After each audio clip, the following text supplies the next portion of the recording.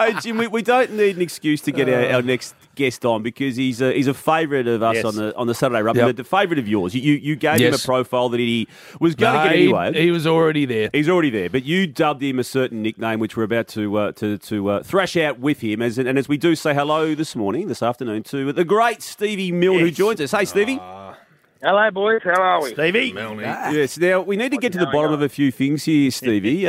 You are the Triple M number one favourite of all time, and there's someone trying to encroach on your patch. So before we get your response to this latest issue, which arose last week, let's revisit Tom Papley, who the previous night had kicked 6 goals in the second half of a round 5 gather game. Say this about how he wants to be known. I want to be known as a tiprat now. If you go on Triple N, you can call me tiprat. He's giving himself... I'll give you permission. How good. He's giving you permission. So, Jim, just jump in before we get the response from the great man himself, Stephen Milne. Where do you sit on all of this? Because you have dubbed him Tiprat, and now Paps, who loves you, wants to be known as that man. Well, it was dangerous territory he was wandering into for me, Papa. I love him and his quality, but he's a long way back from the 640 goal kicking superstar, the Tiprat Milne. Yep. So That's correct. So that's where we're starting. That's our starting point. But secondly, it's a sacred term, the Tiprat. Well, we may as well just see if we're allowed to use this term ever again to describe anyone else. So, Stevie, do you give Tom Papley permission to become the new Tiprat? Over my dead body, boys. He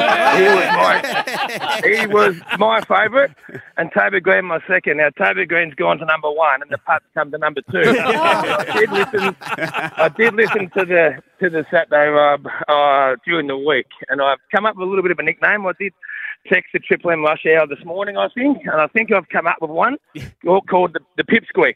So I reckon if Pups gets the ball, the Pipsqueak. Imagine calling the Pips got it, the Pips got it. So I reckon. Does that work, Jim?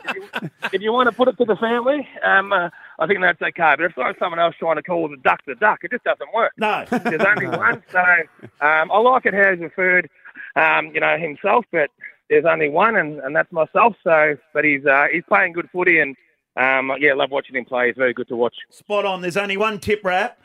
But during the week, Hose, we actually opened the phones on the rush hour to ask for nicknames for Pap. I've just also found Milne Dog 44's message on Instagram, which I do want to read out. Hello, Jing, Fat, Rabbits and Hose, nickname for Papley, the Pipsqueak. Cheers, Milne, in brackets, Tiprat. So thank you. Yes. Long time listener, first time messenger. Love it. You're welcome to message anytime. So the top 5 nicknames from the Rush Hour family for Tom Papley. Number 5, the Meerkat. Yes. Not bad. The Meerkat. Number 4, Tip Pap. No, it's still too close. No, Milne. Okay, all right. Too close. 3, because he's in Sydney, the Bin Chicken. Too long. Number 2, Postman Pap. Oh, because he delivers. Yeah. No, Milne? All right. Okay.